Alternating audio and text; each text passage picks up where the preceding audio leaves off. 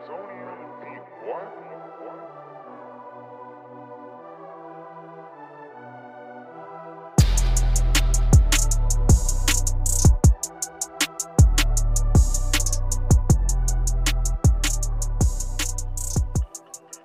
up, everybody, and welcome to the Philly Blitz podcast, episode 7.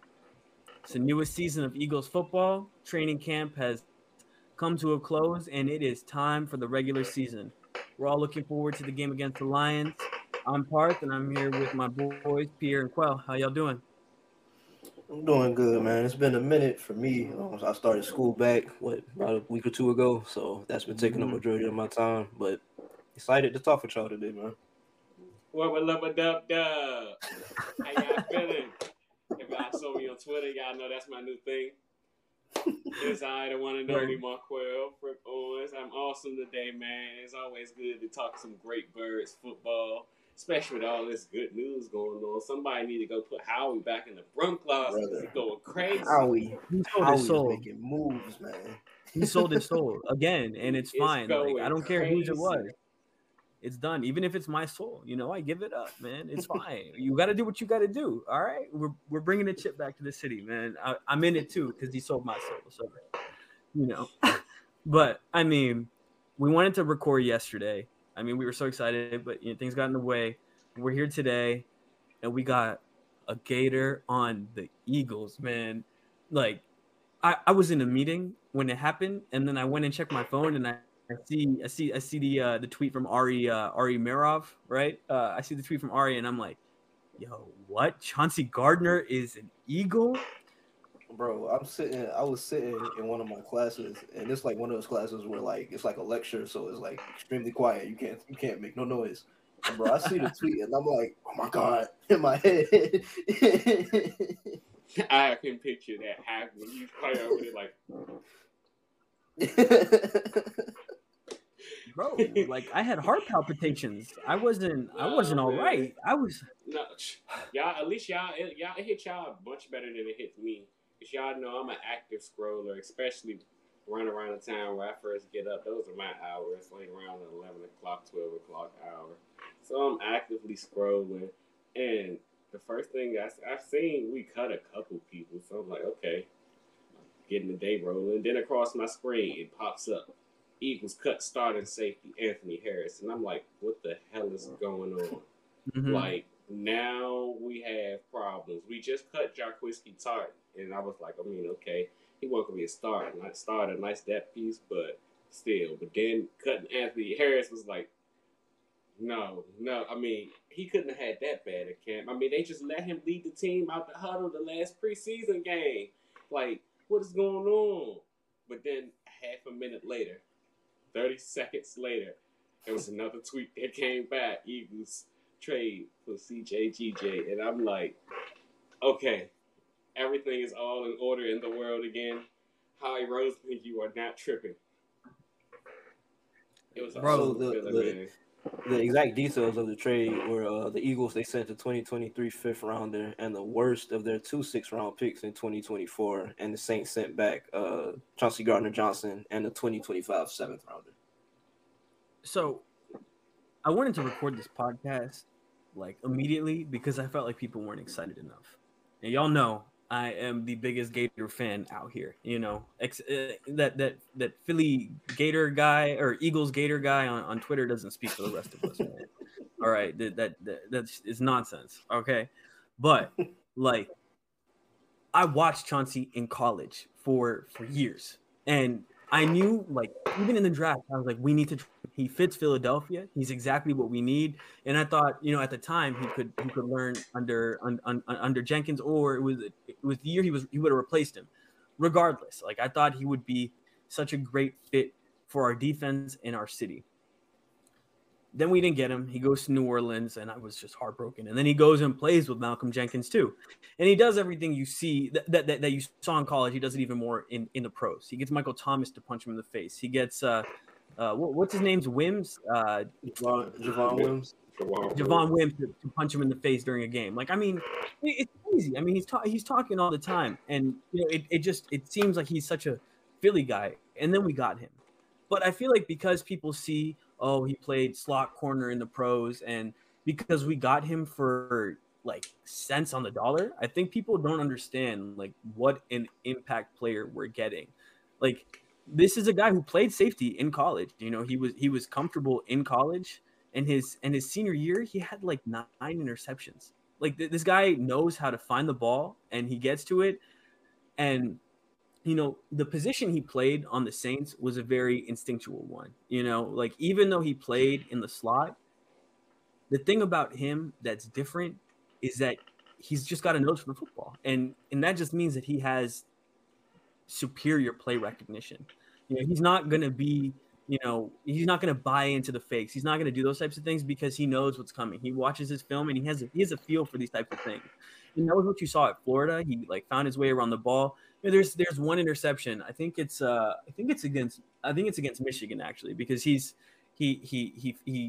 follows like a post over. You know, I think it was like double post or something, but he follows the lower post over and he gets the quarterback to throw it to the higher post, and he fully turns around and gets to the ball and makes an interception on the ball. Like those are the types of things he can do. He can kind of ploy quarterbacks into plays, and we haven't seen that type of thing from our safeties for a while. You know, even when Rodney McLeod was healthy, he was still coming back he was still coming off of 2 ACL tears, right, in consecutive years, and he was past his prime, you know, quite honestly. And so now we have a guy who can be an impact player at the position and has the instincts to make it happen. And I just think people should be a lot more excited. What do you guys think?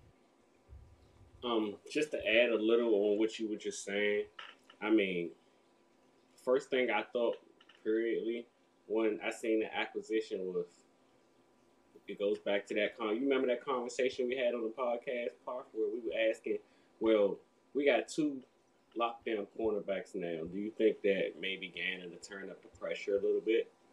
Mm-hmm. Well, guess who can come out and play press man coverage on third downs now? The Philadelphia Eagles. And that's something, while Avonte Maddox is as talented as he is and as good as he is, we all are Avonte fans over here, he didn't allow them their ability to come out and play press man coverage on third downs. See, when you talk about a guy like CJGJ, you're talking about a guy who finished 6th in EPA among all defensive backs who played at least 50% of their coverage snaps in the slot. And this was in 2021, of course. He was also tied for the second most interceptions with 3 at that time. So he was clearly, as you said, a ball hawk, always near the football. But he does a great job, a really great job of erasing top tier receivers. Which, I mean, if you ask some of the people from the Tampa Bay camp, that was one of the reasons why the Saints gave Tampa Bay so many problems. Because as we saw during the playoff game, and as I pointed out during that pregame show that we released, Parth, the Buccaneers love to play Mike Evans in the slot. And if you're going to give me Mike Evans on Avonte Maddox all day, I'm going to take it. But see, you can't do that when you matched up against Chauncey Gardner-Johnson. He makes life difficult at those situations.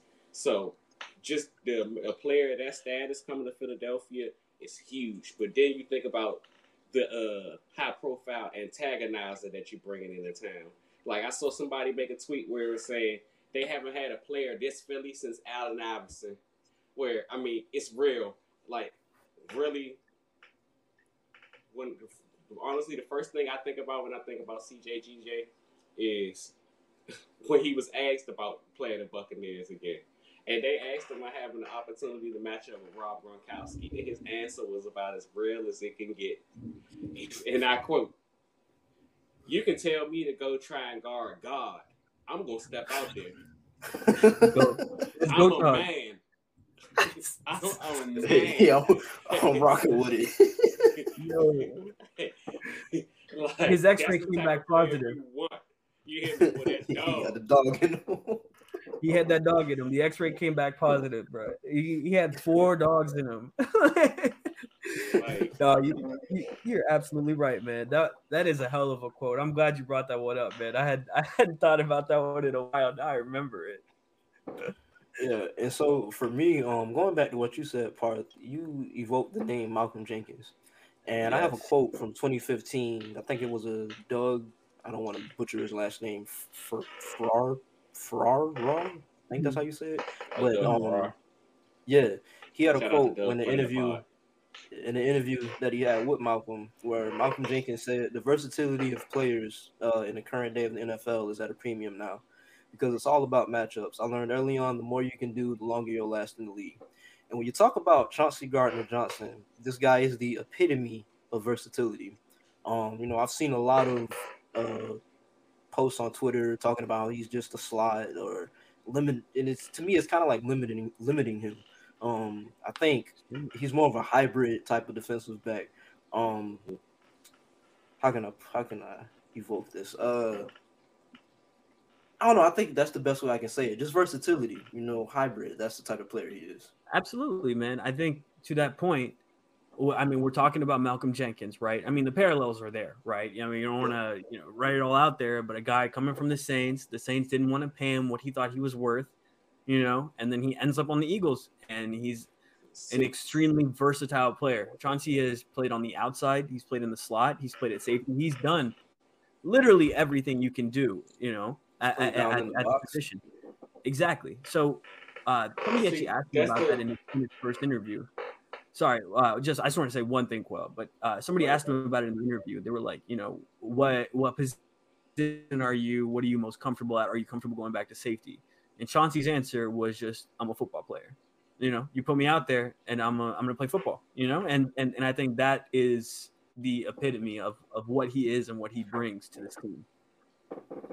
Exactly, man. And I mean, as you said, and I feel like that's the misconception about what's going on right now. Like, it's easy to bring up the Malcolm Jenkins parallels, but don't get it twisted. The Saints wanted to pay him, and they wanted to keep him. I mean, there was a quote from Dennis Allen when he was asked about it. He said, that was not an easy decision. We wouldn't have done that if we didn't feel extremely confident in the group we had, though.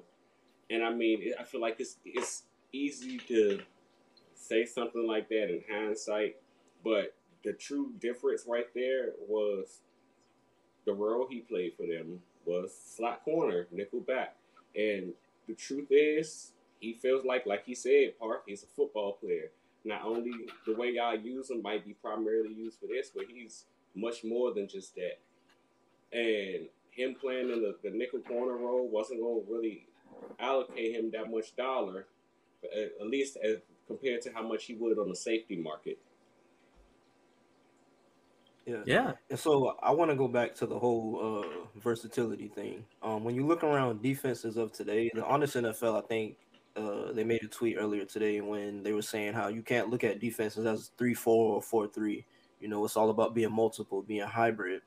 And so as defenses have evolved, so has the defensive back position. You look at guys like a Derwin James, like a Minka Fitzpatrick, Tyrann Mathieu. All of these guys are safeties who also can come down into the slot or come down into the box and contribute. You want to play. You look around the league now, more safeties. They're playing more closer to the line of scrimmage, and that creates more versatility in what the defensive coordinators can call, and it allows safeties themselves to be more productive. Absolutely, man. And I think it's kind of funny because we all wanted Tyrann Mathieu at the beginning of the offseason, and especially even late into it because he signed so late. But we were all like, "Oh, we want Tyrann." It's actually the signing of Tyrann, I think, that made them feel like CJ was like slightly expendable. And I mean, I saw that the difference in the compensation that he wanted was like $4 million or something, and that seems like it's kind of go on. I wouldn't necessarily just say Tavern because I was actually having a conversation with a guy about that on Twitter, where like Dennis Allen said, they feel comfortable about the people they have in that room, from Tavern and his ability to step from both the safety and the nickel role. They got PJ Williams who can do similar things. They also drafted Alontae Taylor this year, so they got guys who can fit that role. Yeah, I mean, it makes sense, but I don't know. When I look at it, I see a guy who might be blossoming, and the difference of $4 million. I know they also have Marcus Davenport right to pay soon. They have a couple of big contracts coming up, so it makes sense. These types of things happen. They're tough decisions in football.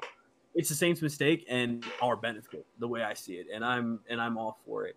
I think he's going to change our defense. I think the versatility that he has in his repertoire is really going to be beneficial to Jonathan Gannon, and this brings it back to the thing on Jonathan Gannon, in that like he's gonna have to dial some new stuff up this year, and I know we're gonna get into that more in a little bit, but pressure's on Gannon now. He's got the safety now. We were talking about it last week, Quell. Like, oh, this defense is stacked, except safety. It has some question marks. Well, now we just got an up and coming player to go play the position who has a lot of juice. We got to see what he's made of now. We got to see what this defense is made of. So yeah, I'm extremely excited. A little tidbit of information that I picked up on and making my notes for the pod. The player on the Eagles defense who played the second most slot snaps last year was Anthony Harris. Chauncey Gardner-Johnson is going to be in that role. What do we know Chauncey Gardner-Johnson for doing at a high level, playing in the slot? So, and he played like 54%. Right? Like I think it was 54% in the slot. So it's not like, oh, he was the most in the slot, but like it was a minor amount. No, he was in the slot a lot. And speaking of Anthony Harris, it was surprising that he was released because he's also a really good locker room guy, but I'm glad to see he's back on the practice squad and back with the team. So we do have safety depth as well now. So, even in those early weeks, week 1, we might see some Anthony Harris on the field just as Chauncey's getting Yeah, because can't you with the practice squad rules? Can't you elevate two or three players to your 53? Yeah, exactly. Yeah. It's like super weird, and you can keep obviously older players on the practice squad now too. Yeah. So, yeah. Anyways, so more before additions. We get out of here on that. Oh I yeah. just got one question for y'all. So how much pressure do you think there is on Philadelphia to get a deal done with Chauncey? Do you think it's something they get it done immediately? Do you think it's something that's one of the mid-season deals that we've come to see Howie Roseman strike? Or is it something that comes to the last hour where they possibly let him walk after this season, especially when you think of the fact that they basically got him for free? I think it'll be one of those things that we see get done, if not like right before the season, right after it starts, because you have a 24-year-old versatile defensive back. These types of players don't come along very often. This is a guy that you're going to want to keep around. You're going to want to keep him in your locker room. You talked about how just how much like the competitive spirit that he has. I think he's a culture guy. Man, once Brandon Graham leaves, we're gonna need a shit talker on the team. He's gonna have to retire at some point. We need someone to step into his shoes. Somebody said that, man. Right. It was Dallas Goddard. Oh, that was Dallas. Dallas was like, they were asking about his shit talking, and he was like, well, I play against Brandon Graham every day in practice, so it won't be anything new. So you're exactly right, Pierre. Locker room guy, versatile defender, and especially in this day and age, versatile defenders are the hottest commodity, especially in the defensive backfield. So that's going to be a fact. And I also think, yeah. Yeah, and even going back to Gannon, he had a quote earlier in the offseason where he said the nickel position in his defense is a mirror position with the safety in some things. So some of the responsibilities that Chauncey has, it's going to naturally bleed over into what he's already comfortable doing. Exactly. I was going to bring that up as well, but yeah, man, exactly to your point. I think he's going to be a good fit in this defense. And even if Gannon leaves this year, which is a possibility, if he has a really great season, he could be going for a head coaching job. I think Chauncey would be a good fit in any defense just because of the type of football player he is. But to your other point, I think it's going to be done midseason as well, just because that's how Howie likes to get his deals done. He awards guys who play and are contributors to the team. We saw Avante's deal get done in the season last year, if I'm not mistaken. Dallas has got done. Was it Was it during the season as I think well? it was like right after the Earth deal, or like Right. sometime Exactly. Yeah, after. exactly. It was right after the Earth deal. So, that's the type of way Howie likes to get things done. And in his press conference, he said, Howie and I have talked. I'm here ready to play football. So, doesn't And I sound think like he's worried about it. Yeah, I think we're forgetting the most important factor in all of this. Chauncey Gardner-Johnson is a Gator guy. Howie Roseman is a Gator It's a guy, Gator, and baby. the deal is going to get done. He's a Gator. It was so funny in his press conference. He said Howie reminds me of myself. I was like, oh, really? Like, interesting. He was like, he's not afraid to go get what he wants, and he's a Gator. And I was like, yeah, I guess you're right, man. Go Gators. Well, I'm getting a jersey, man. I'm getting a jersey. There's been a whole lot of Gator love going on. There it is. Here it comes. I think it's only right that we address the fact that a certain OHIO running back has signed with the Eagles fresh off waivers. Someone with some correlations to Jalen Hurts. I think it's actually funny, man. They got Jalen Hurts, Trey Sermon, Kennedy Brooks, Grant Calcaterra. All these crazy Oklahoma guys in that locker room. And people will sit and tell you that they don't believe in Jalen Hurts, so they're not really trying to build around him. All we're missing is CD, man. Exactly. Let's go see what the Cowboys want. I mean, they gave up Amari for what, like a 5th or a 6th? Go get him. With the way Howie moving right now, it's highly possible. I mean, honestly, sorry, just to step away from the topic for a second, but like, I don't get it. How does he get guys to do this, man? Does he there's like, he's got to write a book at some point, man. Like, how does he do it, man? It's gonna be the art of the deal, Howie Roseman. Like, what is he doing, man? Like, he just goes and he's planting seeds in their head or something, man. Because I mean, we got more for Jalen Reagor than the Cowboys got for Amari Cooper, and I know that there's contracts and things involved, but what? In theory, you think that when you're a receiver of Amari Cooper's caliber, that you would at least get a 3rd or 4th round pick. I'm just saying that every other receiver got traded for ones, and he got traded for peanuts. Because Jerry's not a negotiator. That's why. It's Jura world. Hey, but Trey Sermon is definitely an exciting addition. But I would be remiss to not mention that there is also a Gator back signed to the practice squad. Well, Michael Pirine, one of the, I think you guys have probably seen it on Instagram. Honestly, the video, I think it's against Tennessee. He breaks his big run and the swamp goes crazy. Like the speakers just start like blasting on your phone and everything. But LaMichael, he can get north to south. I think he reminds me a lot of Trey Sermon, in that like he's a bigger back who can get north to south and get you the yardage. I think Sermon obviously has a little bit more upside in terms of speed. LaMichael is a little bit slower, but I think LaMichael is a gamer. All right, but let's get into some Trey Sermon thought. And so I think the thing to note here is Trey Sermon is added to the 53-man roster. He's not on the practice squad. This is a guy that they want to keep around. Mm-hmm. Exactly. That's mean. That was the important thing to me. Like when I found out that the Eagles had acquired Sermon, that was the first question: was he on the 53 or the practice squad? So once I seen that he was on the 53, I mean, initially the first thing that comes to mind is, I mean, we all kept speaking on the fact that the Eagles needed a heavy set, more so not more so a power back, but one of them north-south runner kind of guys. The one cut, put your foot in the ground, get straight to it type of guy. And that's exactly what you're getting in Trey Sermon now. Don't get me wrong. Clearly something went wrong for him to not work out. Honestly, I wouldn't even put it on him. I think he just got bad mojo because he got picked so high. And Shanahan knows he has no business picking running backs high. His father couldn't do it. He can't do it. Just stick to what you do well.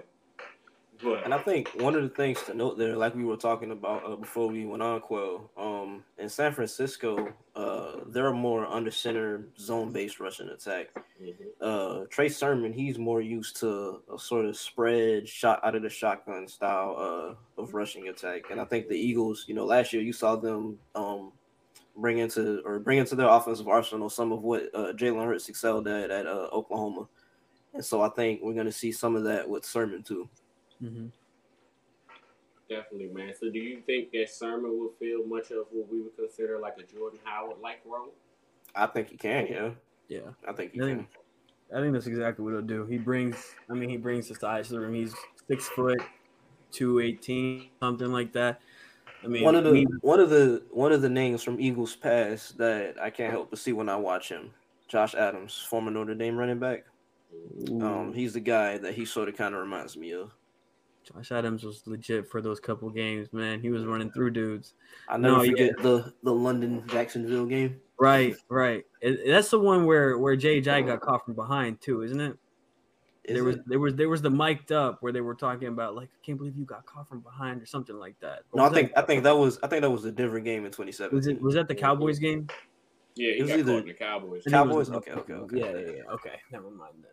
But yeah, and even besides just the size, we talked about it last pod. You don't necessarily need the size, but it's the type of runner, and Trey is not willing to is not scared. I'm sorry, not willing, but not scared to put his head down and run and run north to south. So I think he'll definitely be a good fit.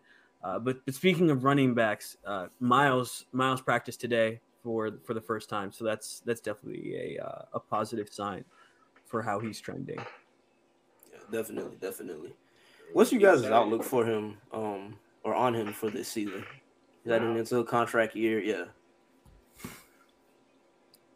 I got no idea, man. I think it all just depends on his health. He has the ability to rush for 1,000 yards, even on a rotation basis, just because of the crazy runs he can break.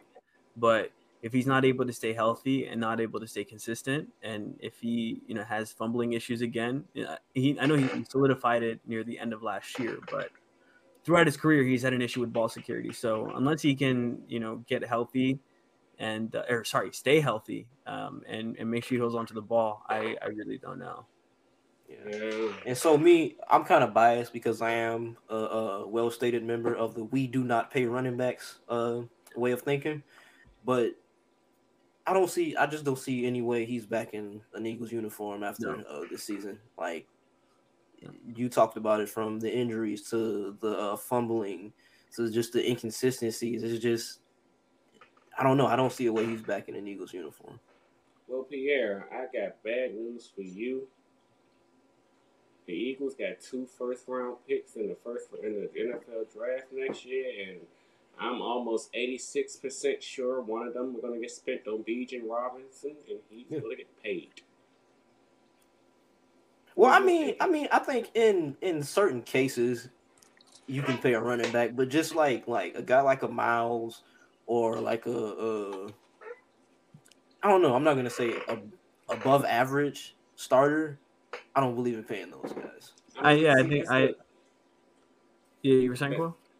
That's the strange part about these things, because when you look at this with the situation with Miles, like, while we all clearly as Eagles fans have long memories, and it's been a long time since we've seen some Eagles football, which means all we've had time is to sit and stew on our feelings.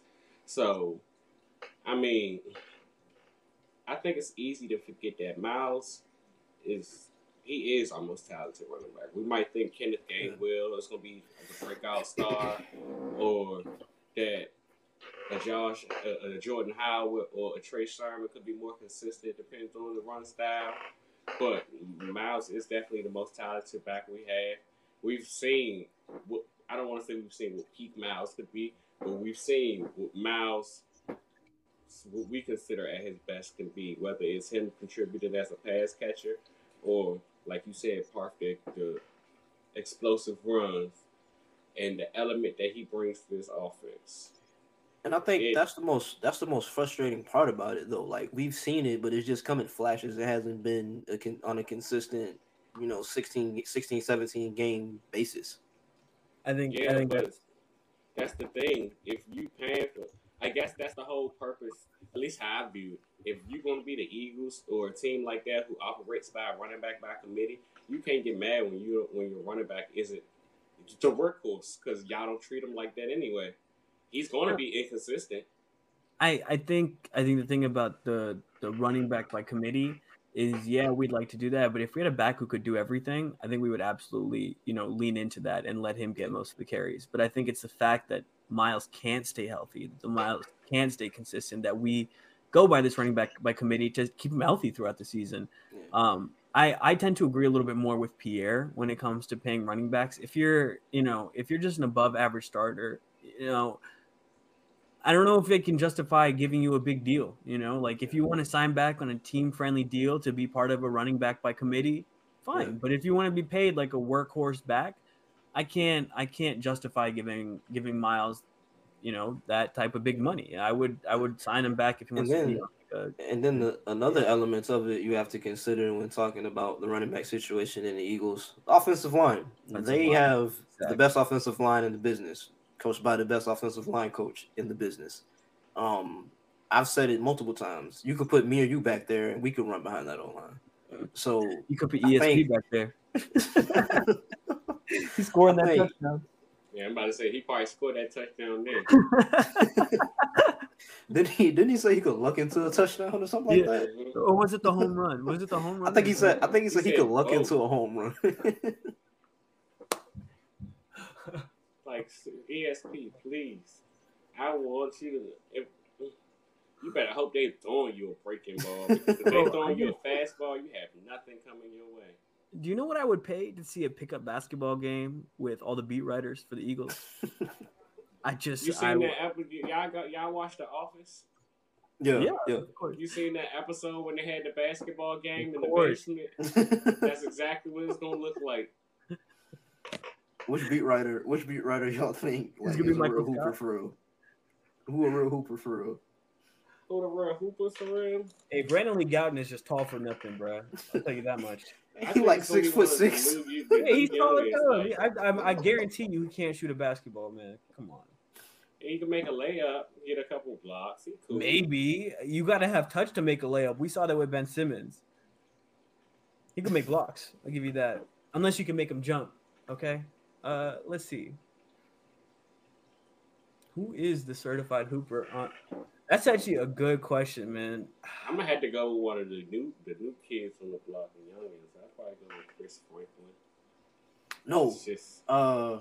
What's the guy's name with the Inquirer? Josh.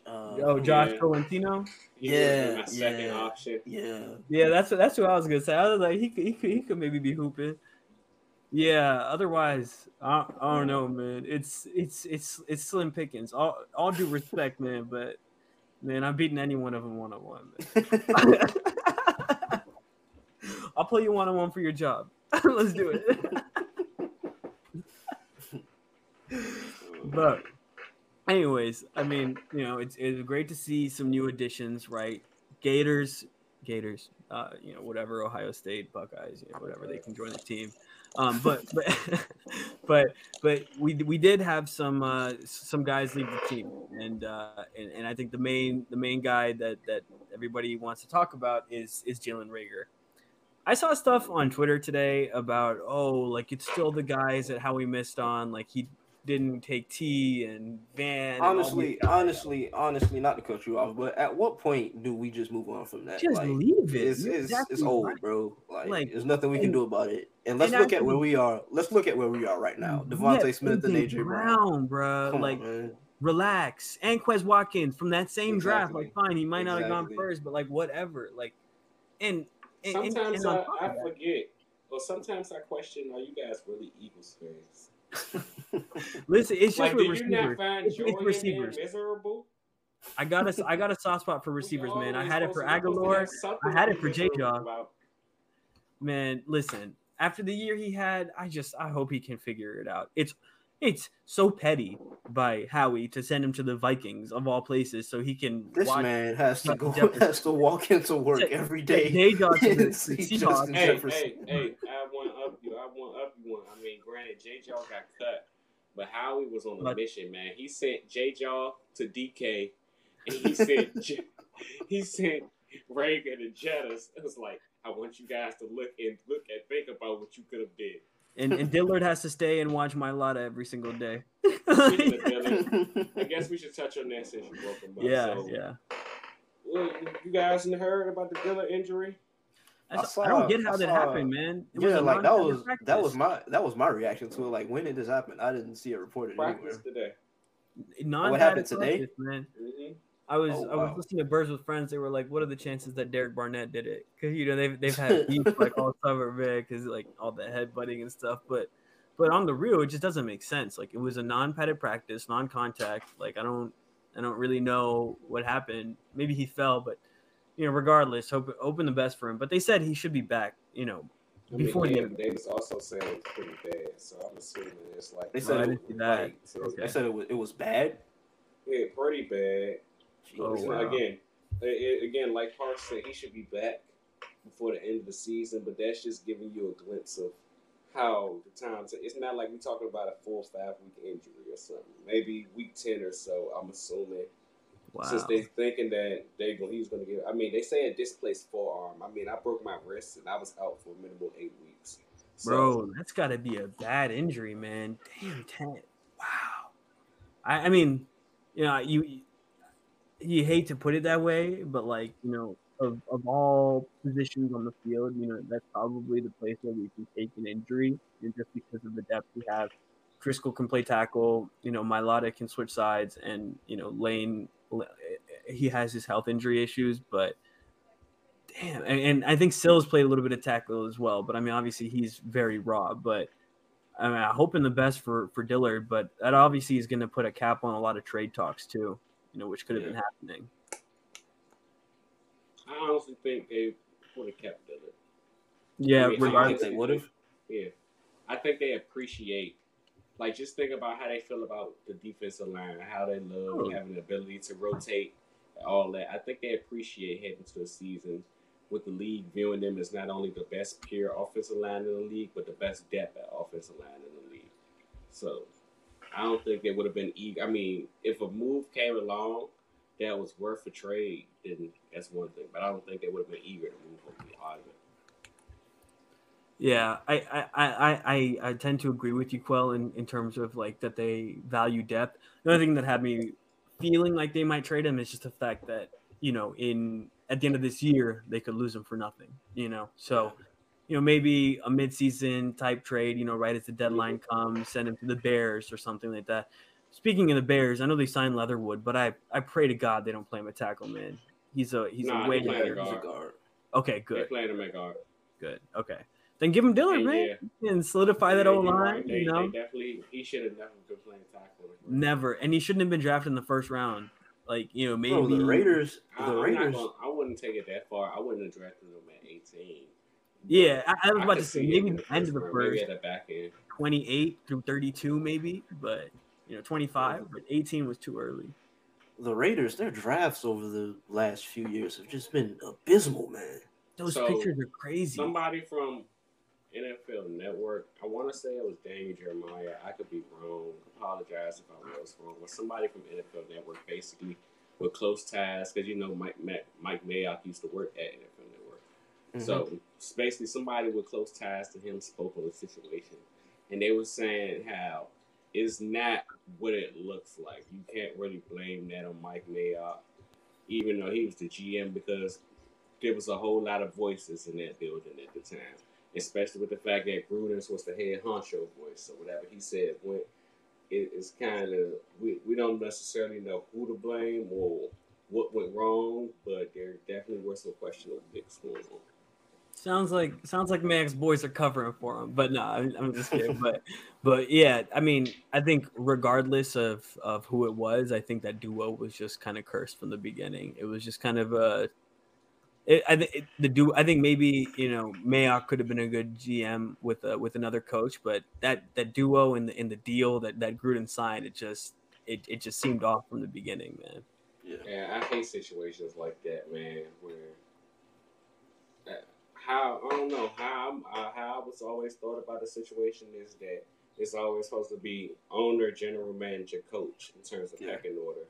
And a lot of these deals that have been signed recently by some of these coaches, where it basically goes from owner, coach, GM. GM is just a face at this point. Yeah, it's really strange to me.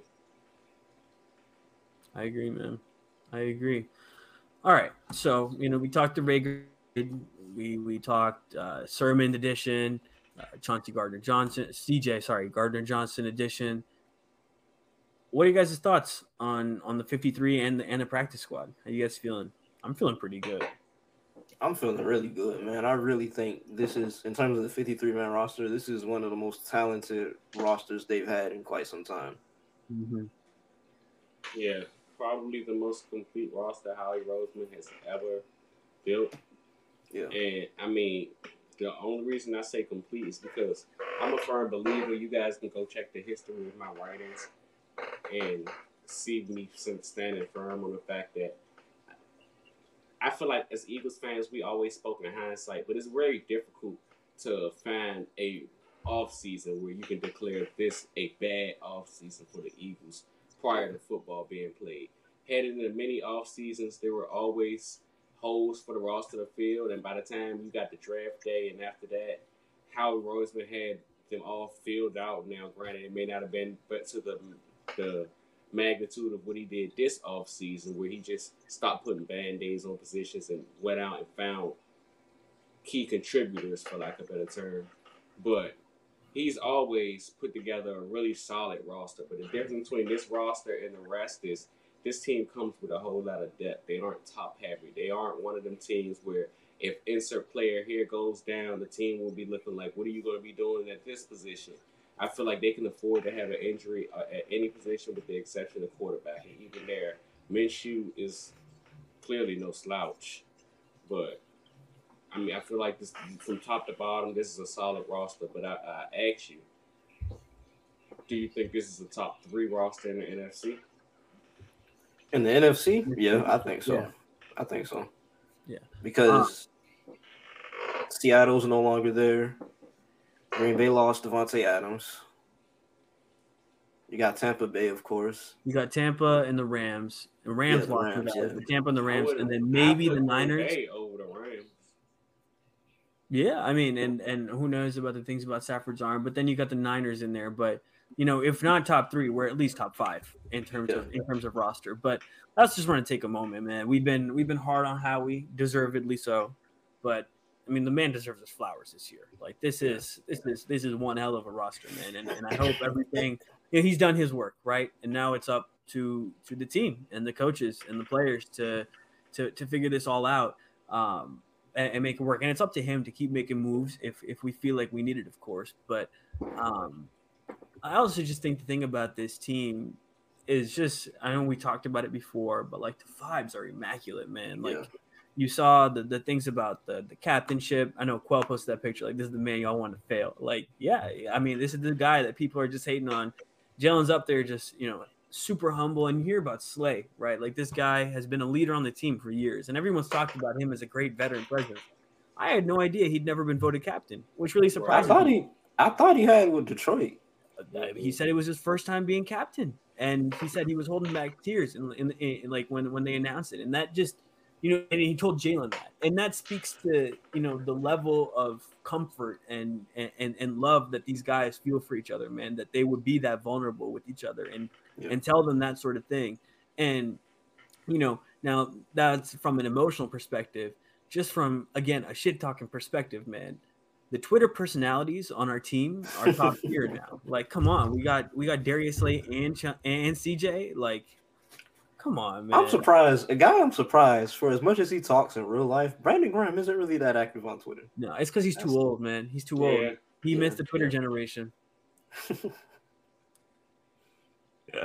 don't know, man. That's if he passed that day and age. I'm just saying, I take your Darius Slay and raise you the knife cuts deep in the back when the does talk close near you. Wide receiver tweets. Receiver talk. I knew it was receiver talk. I knew it. Oh yeah, and AJ too. How could I forget, man? Man, he's tweeting about. I think the Earth is actually flat, and like all this. Man, if you put a 150-yard game, you can think the Earth is flat. I don't care. Bro. Like he is a different breed. He's a character, man. His Instagram story today was awesome. Y'all see it? That he just posted. he posted a picture of Slay getting the pick. He was like, "Took you all summer, but you finally got to play. Like, you finally got one on me. Excited to watch you ball out this season." Like, and that just speaks to the love that these guys got for each other. Like, offense and defense, and he's posting Slay getting a pick on him, and he's like, like, I'm wishing you the best for the season. I mean, I love and it. I think no matter where you look on the roster, like you can see like one of Sirianni's core principles when he was hired, he talked about it connecting, and you can see they're really doing that. Like no matter where you look, whether it's Hurts and AJ Brown or Hurts and Smitty and Slay, Jordan Davis and Fletcher Cox, like they're connecting. The chemistry is there, and that kind of stuff translates onto the field. Dude, we saw it translate. I mean, they were able to change everything because of that. Top to bottom, man. Again, something that me and Parth touched on in the podcast last week, where you look at it was damn, I can never remember this. Who did James Bradbury go to school with? Jaquaski Tart. Yeah, well, a player that was here. We got 2 Gators though. We got 2 Gators. Like, I'll let y'all know. Situations, just so we know. The whole everything we mentioned earlier with the whole Hurts and Grant Calcaterra and Trey Sermon, Kennedy Brooks, just the connections. They it seems as if they look far and wide for connections. Whereas they again just takes me back to the quote that AJ Brown said earlier in the summer right after we got him, where when you love the person you playing next to, it makes you want to play that much harder for them. I mean, you already want to play hard, but you don't want to fail the man next to you. And I feel like that's the type of bond that this team is building. CJ talked about it already, man. He said like you could tell it's a close-knit group, but they opened their arms to him right away. He had 1 day of practice before he had that thing. He was like, I feel like they're so opening, they're so welcoming and so open, and they have a chemistry within them. Even he noticed from 1 day with the team, so those things really do matter. You guys are absolutely right. So and I really do like that AJ Brown quote. Yeah, and quick, right before we move on, top 5 Eagles friendship duels. Smitty and Slay at the top, man. I gotta have that. Not Dickerson and Mailata. Dickerson and we still haven't heard from them a lot this year, but the Eagles media loves to focus on Smitty and Slay, but then probably Dickerson, Mailata, then AJ, Dallas Goedert, Jalen. Oh, Dallas and Avonte. Oh, Dallas and Avonte have to be at or near the top. Yeah, Jalen and AJ, then Dallas and Avonte, then Smitty, and it's like, no, yeah, that's definitely a good one, man. Ooh. Dallas and Avonte have to be top 3. There's no way they're not. I think the top 3 is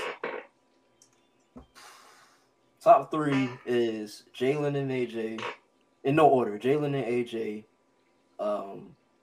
Goddard and Avonte, and Smitty and Slay. Yeah. I think Mailata and Dickerson by default. I mean, it's crazy that we ain't think about it, but by default, we got to throw it in the Kobe and. Oh, Davis, bro, I forgot. That's facts. That's another one. I forgot. Damn. Would you guys count Kelsey? Kelsey? Would you guys count Kelsey and Lane Johnson? Is that? No, that's a good one too. That's definitely a good one. That's a decent one. I wouldn't. I mean, I know they're pretty close, but they're not. They're not top 5. Like maybe if we still. If Brandon Brooks, yeah. Brandon and Lane, they would be top 5. Yeah, they was like BFFs type. Yeah, they were tight. That's how I need Joe, Mailata, and Dickerson again. Yeah. I think I think that's it. But I love to hear that just like the receiver room is super tight, man. Like, I think even last year you saw it. Like nearly every game they arrived together. At least they walked in together. And now you add AJ to that fold, and him and AJ Pascal, him and Devontae have been, learning from each other, man.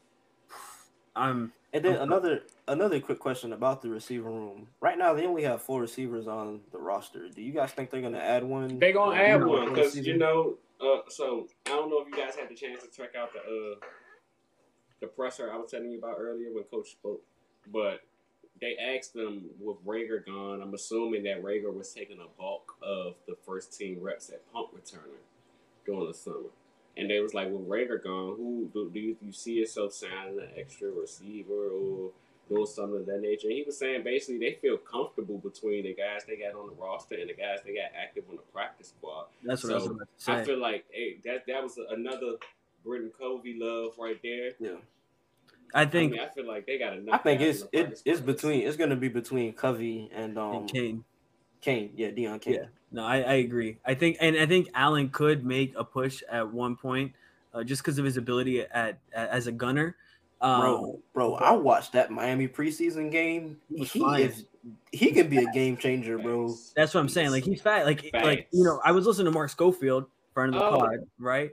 He was talking about Matthew. He was talking about Matthew Slater for his Patriots, right? And just the fact that they have a roster spot on him, but he's just such a solid special teamer. But yeah, I agree with both of y'all. I don't think we're getting a receiver. I think the fact that we have 3 receivers on the practice squad who, all of them have showed traits in different ways and have definitely sparked some inspiration. I think we'll be able to activate guys that we need on a need to basis week by week. You also take into account, like, I try to think of things like this where, so do you think it's really smart and wise to leave yourself with 4 receivers going in game by game basis? But then when you think it, I don't either. But again, like Park just said, feeling like you have 3 different receivers on a practice squad that you can rely on to call up. And then I think that they are more than comfortable than what they have going on in the tight end room to feel like they have competent pass catch. Like I've heard they're really high on Grant Calcatar. Very high. Yeah. Same for Kenneth Gainwell. I was just about to bring that up. Pass catcher. I feel like they have more than enough value in pass catchers that they could be good right there. Yeah, I agree. I think the versatility of the offense. I mean, and Dallas Goedert is probably going to be the number 1 or number 2 option in the offense. He should probably be the. I mean, of course, you're gonna make it seem like it's an AJ and Devonta show. Yeah, but I feel like the entire offense probably runs through Dallas Goedert. Exactly. Right now because they have a monster all season. of them open everything up for him. Exactly. You can go ahead. I was just gonna say, like, I mean, AJ opens up the middle of the field more, and he gives another threat in the middle of the field. And I think we're going to see Jalen just throwing there a lot more, just because his timing is a lot better. The offense, like we talked about, second year in an offense is going to do wonders for a guy. Yeah, what were you going to say, Pierre? Yeah, I think with Dallas, a lot of the concepts that they liked to run last year in terms of those sell over type of concepts, I think he's going to continue to eat off of those. When you add in AJ Brown and Devontae Smith, and their skill sets. Exactly, and I think with Quez and Pascal, like you have even Quez, I didn't even bring him up. You have 2 receivers who can play as your third receiver, who can play different roles that you need them to. Pascal has surprised a lot of people. He's had a hell of a camp. He's played very well. He can be a bulkier kind of solid guy who will get you your 10 yards if you need. And Quez, we know, can bust off a 98-yard catch, like it's nothing. So we have that ability to be a little bit more versatile. And just because, we have so many other pass catchers in the offense, I think you can get away with having 4 guys on the roster and 3 guys on the practice squad, just because the line between practice squad and active roster has gotten blurred so much. It's pretty much like an extended roster at this point, depending on what you feel like you need. Yeah, we're just less having the opportunity to have really, the Eagles didn't lose anyone. Everyone they cut, they either didn't want them anymore. The only starter on offense that's no longer with the team that from last year is Nate Herbig. Everybody else is back. Wow. Was Gary gone last year? Yeah, he left last year. And oh man, we lost Eric Wilson, man. That one stings. It's tough, very tough. Hopefully, Kaiser White can take the next step. I think he will, man. That boy, I think he will. Yeah. But as much as we talked about the versatility on offense, an earlier point that we brought up was how much versatility they've added on defense, and that leads to sort of how much pressure is on Jonathan Gannon. And another guy who has a lot of pressure on his shoulder, of course, is quarterback Jalen Hurts. So out of those 2, who do you guys think has the most pressure on their shoulders? I think it's gonna, for better or for worse, I think it's gonna end up being Jalen, just Yeah, because the quarterback always takes the most scrutiny. No matter what. Even if Jonathan Gannon lets up 6 touchdowns, but if somebody will, people will mention it, but if Jalen Hurts only scores 5, like, oh, Jalen Hurts wasn't able to score that 6 touchdown, and that's what it comes down to, because instinctively most football fans, for better or for worse, are fans of offensive football, and they want to see touchdowns, and they want to see their quarterback air the ball out, especially in Philadelphia. Like, oh, I want to see the deep ball, and especially now, just because we've seen these Mahomes, Herberts, and Josh Allen types. I want to see him sling it and do this type of thing. I think he's just going to be under a lot of scrutiny, just because that's what people are going to be watching more than anything. And I think yeah, as a defensive coordinator, you can kind of skirt by sometimes, but maybe because of all the talent, he won't be able to this year. So it'll be interesting yeah. to see. And so for me, this is how I look at it. I think more pressure is undoubtedly on Hurts. When you look at like everything that they've added, like we just touched on the AJ Brown, Zach Pascal, all the different offensive weapons that they have. They're putting it at his feet and saying, show us what you got. This is on you. Mm-hmm. Um, and from Gannon's perspective, I think either way, he won't be with them in 2023. He's either going to be gone or he'll either get a promotion to a head coaching job. Um, we've heard a lot about the whole boy wonder on defense, the Brandon Staley comparisons. Last year, he struggled because he didn't have the correct personnel, but this offseason, they've given him everything he needs to succeed. And so I think he's either gonna fly or fail. Mm-hmm. See, I got a very different way of viewing all of this because, as I've said in articles, as we said in a multitude of times this offseason, there is an insurmountable amount of pressure on Jalen Hurts. Every conversation we have about the Philadelphia Eagles starts and finishes about where they're going to be. Well, what about Jalen Hurts? To the point where, I mean, honestly, you look at the vibes around that building, how that team is moving, how that young man is moving, and you would think that he doesn't have the weight of the world on his shoulders. He carries himself so smooth, so cool as the other side of the pillow, Mm-hmm. and Shout out it's to it's Stuart it's Scott, RIP. it's uh, RIP, man. it's interesting to see. Like, or he knows the pressure is on him, which is why I don't think he feels much of any. Here, it's only one of two ways it's going to go. I'm either going to be a quarterback of the Philadelphia Eagles next year, or I'm not. But I can guarantee you one thing: Jalen Hurts will have a job next year. Yeah. That's for damn So sure. the I thing about this is with Gannon, the the the the perception amongst you last year is that your play calling was very timid. And I mean, of course, as you said, it's one thing when you don't trust the personnel, and you could love to pull up the statistics. Oh, we were first in the NFL in the amount of big plays we allowed. We stopped all that. Nothing got behind us. But then you look at the rush defense for a big part of the season. Now you look at the acquisition of Jordan Davis, or basically, as you said, Pierre, the same way they gave Jalen Hurts almost everything he could ask for and nothing more to have excuses about.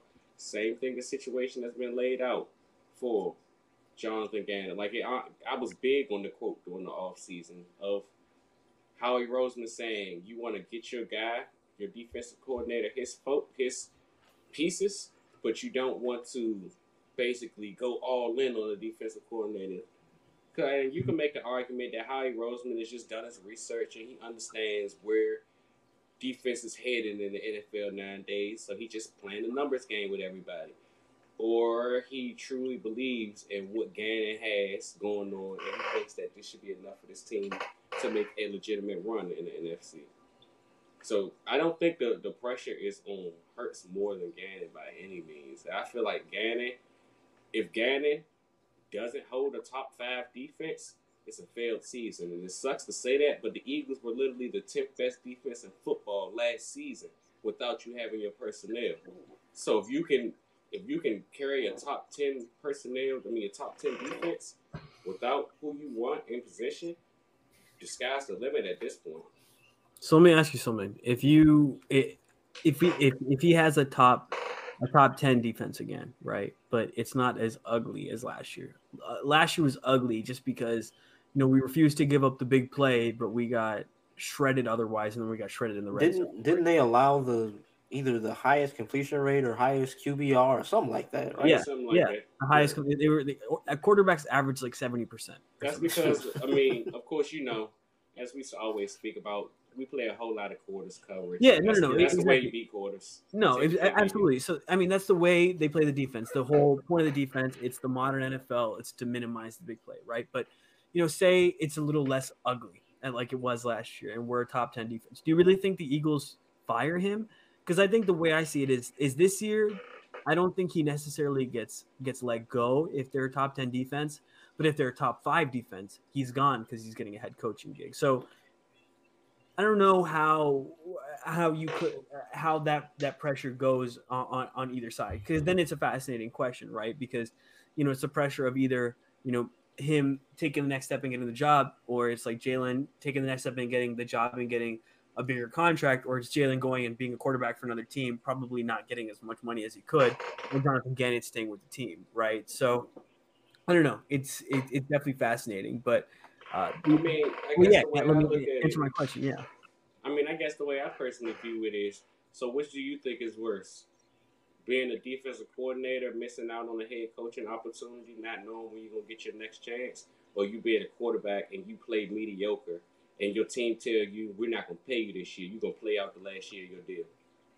I don't think it's he doesn't know when he's going to get a deal. I think the way with Gannon it is just that he has so many connections. His best friend from growing up is Brandon Staley, and the places that he's been under. I think Gannon is also a hot, head coaching commodity because of connections he has. So if he can even next year say, and next year he has a better season, I think the head coaching gigs are still there for him. I don't think they're going anywhere. I just think if he doesn't produce as well, then it's going to get pushed off another season. So what do you guys feel about the Vic Fangio connection? Because I've all but signed, sealed, and delivered the fact that once Gannon takes another deal, Fangio's probably going to take a job, especially with the way he's been lingering around camp.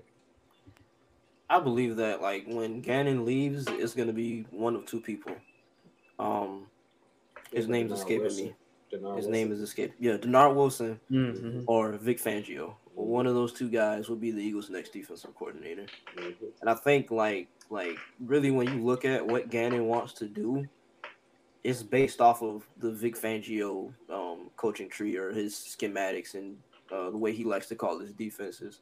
Yeah. So I'd agree. I think there's been too much smoke, right? When there's smoke at some point, there's definitely some kind of fire. So depending on all that, we'll see. But Quell, a little bit earlier, you have been talking about Jalen is just cool as the other side of the pillow, and I think the reason he's so confident about it is just because he knows he's put in the work, and I think there's a certain amount of confidence that comes with that, and that's why I think Eagles fans have a lot to be excited about.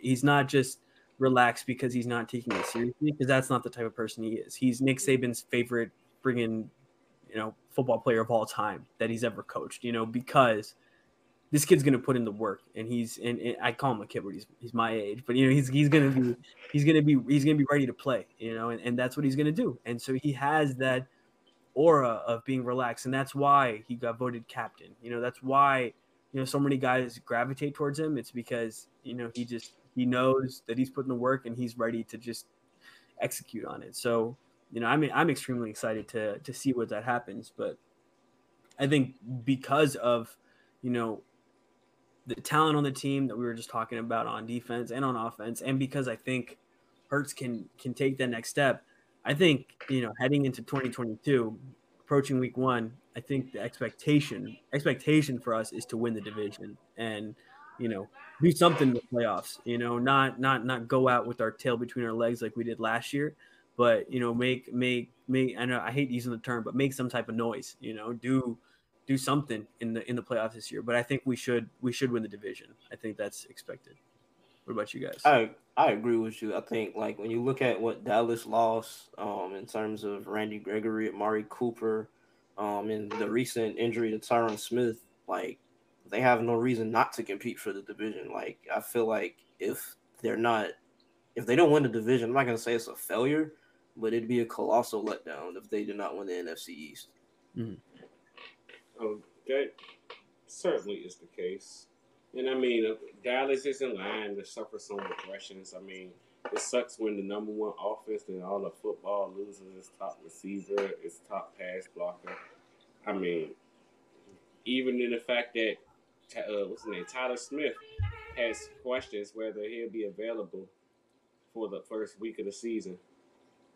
So, I mean, we'll see exactly how all that goes for Dallas. But everything is definitely pointing in the right direction for Philadelphia in terms of being able to walk away as divisional winners. I mean, they ranked in the top 5, I believe it was, in terms of strength and schedule. Easiest schedules that we have to play. So everything is pointing in a great direction. It's just all about getting it done and making sure to see how your team matches up against some of the top teams in the NFC. You know what you can say, Qua? You could say it's looking like it's going to be pretty sunny in Philadelphia. Yes, sir. oh, man. Wubba lubba dub dub. Oh my God, I gotta watch Rick and Morty again now. Wonderful, awesome, man. Well, I'm excited for the season, man. I can't wait for it to get here. I hate it's so cruel that there's 2 weeks in between the last preseason game and the season opener, but we're almost 1 week away, 9 days, but 10 days. 10 days. I hate to be the party pooper like that, but I mean it's cruel for you. See, a guy like me, I got college football. Sicko hours. Listen, Saturday's a big day. 7:00. Florida is upsetting Utah. All right, man. Just wait for it, man. All this disrespect of Utah this, Utah that. Utah lost to BYU, man. No, man. The Anthony Richardson Heisman campaign begins tomorrow. The saga starts. Exactly. Just get ready, man. Prepare yourselves. Y'all talking about the wrong quarterback. When quarterback one is out here using his NIL money to buy his entire team suits to get ready for the game tomorrow. Listen, that's what you need to be talking about. Listen, it's not Anthony's fault that he had to split quarterback reps with Emory Jones last year, man. That's Dan Mullen's fault, and he's headed to prison anyways. Damian Pierce was in the 4th round, was it, because of Dan Mullen, man. He never ran the damn ball. I'm not gonna get started. just run the ball, man. Like, I hate you, Dan Mullen. And he had Florida ranked as number 4, man. The disrespect. He had us losing to Tennessee.